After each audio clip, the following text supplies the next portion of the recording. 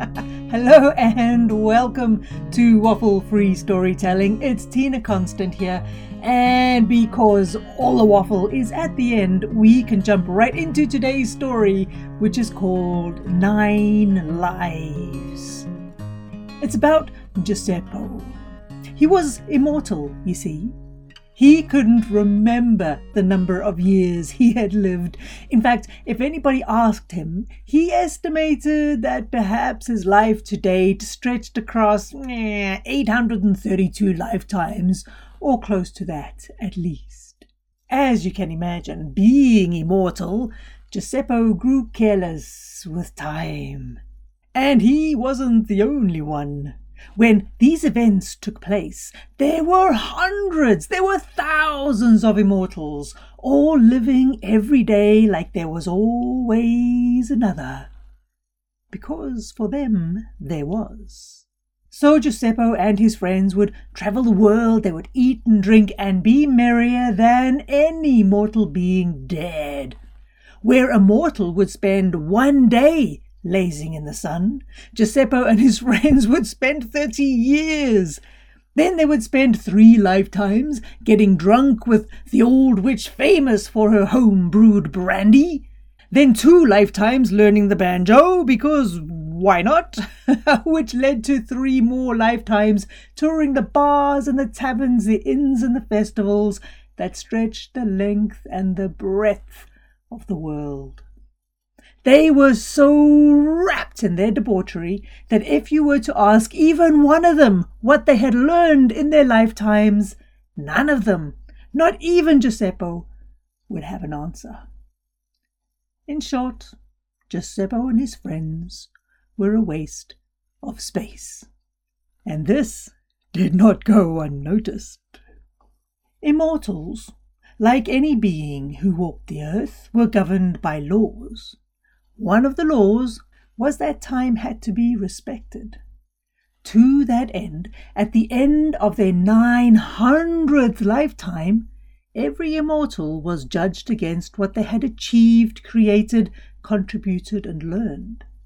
This rule was written in fine print at the bottom of every immortal's birth certificate. But here's the thing. Few immortals, Giuseppe included, read the fine print. Whether it was buying a palace or a plant, they never read instructions or looked at the detail. They always assumed that they would work it out as they went because, well, they had all the time in the world. So you can imagine their surprise when Giuseppe and his friends woke on a hungover, foggy autumn morning to find themselves in front of the midwife. Now, the midwife was the one who brought the immortals into the world. She was the one who weaned them, who cared for them, who taught them what they would learn and then sent them on their way. She was a woman with a firm face and strong opinions of right and wrong. The aim of every immortal was to live eternity without ever seeing the midwife.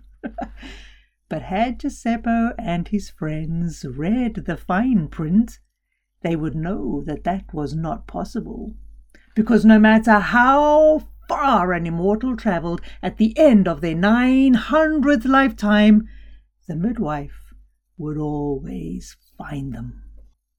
With arms folded across her ample breasts, the midwife told Giuseppe and his friends that in order to be granted immortality for the rest of eternity, they had to pass 3 tests. The first, the midwife said, was to spend an evening dancing with a mortal. Dancing with a mortal? Giuseppe and his friends laughed. Dancing with mortals was all they did, and they were glad to do it again. Each of them chose a mortal, and with the midwife watching, Giuseppe and his friends danced through the night and well into dawn. The midwife seemed pleased and gave them the second test. Take the mortal you danced with and talk with them. All day if you choose. Just talk. Again, Giuseppe and his friends laughed. This was too easy. They had lived 900 lifetimes each. They had plenty to talk about. And talk they did. They talked non-stop, all day and well into the evening. It was only when the mortals made their excuses and staggered home that the immortals turned to the midwife for the third and final test. Giddy with excitement and already making plans of where they would go for a 300-year holiday to celebrate, Giuseppe and his friends waited. The final challenge, the midwife said, looking at each one in turn, is to tell me the color of the eyes of the person you danced with all night and talked to all day. Well, for a moment there was silence. Not a single immortal spoke. Instead, they stared at each other and blinked. Oh, the midwife shook her head and said, "You have 24 hours to get your affairs in order. Your time ends at sunset tomorrow." Well, with just one day left, Giuseppe and his friends put their heads together. There had to be a way out. There had to be something they could do. It was Giuseppe who had the idea.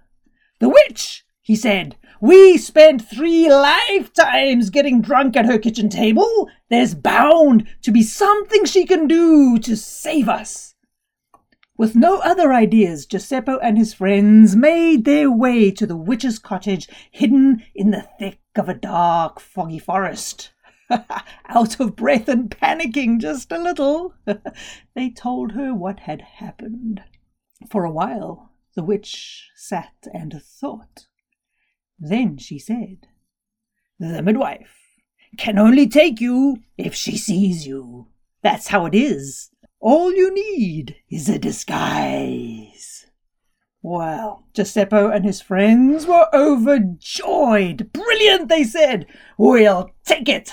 The witch chuckled. "There's a price," she warned.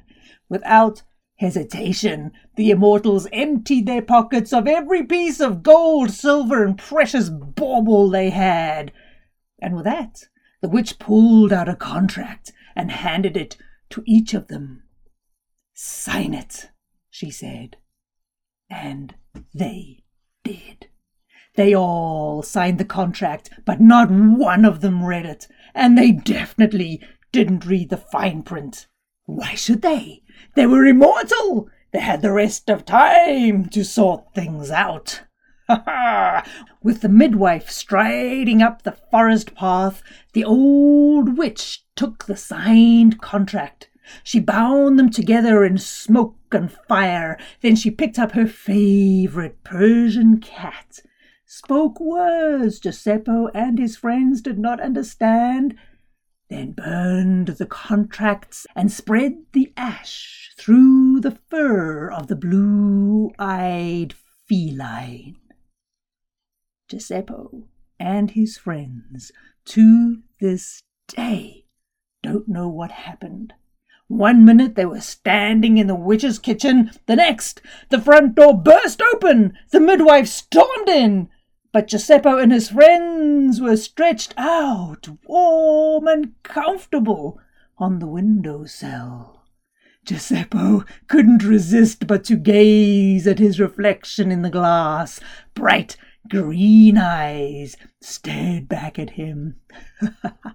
He smiled as the midwife searched every inch of the witch's house, finding nothing but home-brewed brandy, enough books to fill 10,000 lifetimes, and more cats than the midwife had ever seen. Knowing she had been tricked, but not sure how, the midwife finally left, vowing to hunt down Giuseppe and his friends until she found them and ended their days for good. Well, overjoyed, at outwitting the midwife.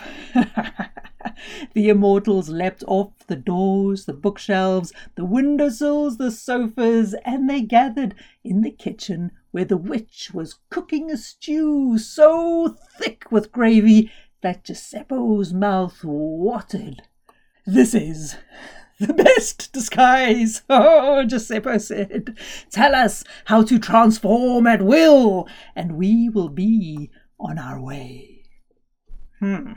Hearing this, the witch laughed, and she said, "Giuseppe, you did not read the fine print."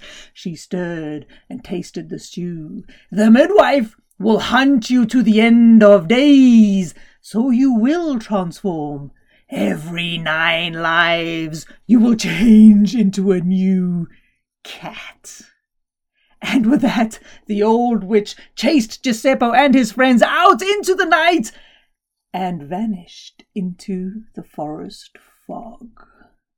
To this day, the immortals who used to command all time con their way into old women's homes, searching for the witch who trapped them in the bodies of cats 9 lives at a time. You will know if you have such a cat, because in their fury and frustration, they will send the things you love crashing to the floor. They will scratch walls and rip fabric. They will dig claws into your flesh, and you will be grateful for it. Oh, they will lie in the sun. They will make you think you've won. Then they will turn their backs on you. And when you call, they will not come. Because even now they still hide from the midwife, like all of their 9 lives depend on it. Which, of course, they do. There you go. It's a little crazy random one for you today. Hey, if you've got a cat, give it a squeeze and a cuddle. If you've got a dog, oh, hug them tight. Our pets bring such life into our homes. Okay, beautiful human being. Right, drop round to www.tinaconstant.com. Come say hello and get in touch. Let me know what you're up to. I will see you next time for more wild, crazy and weird shenanigans from the waffle-free world. But in the meantime, hug the people you love and have a beautiful day. Bye-bye now.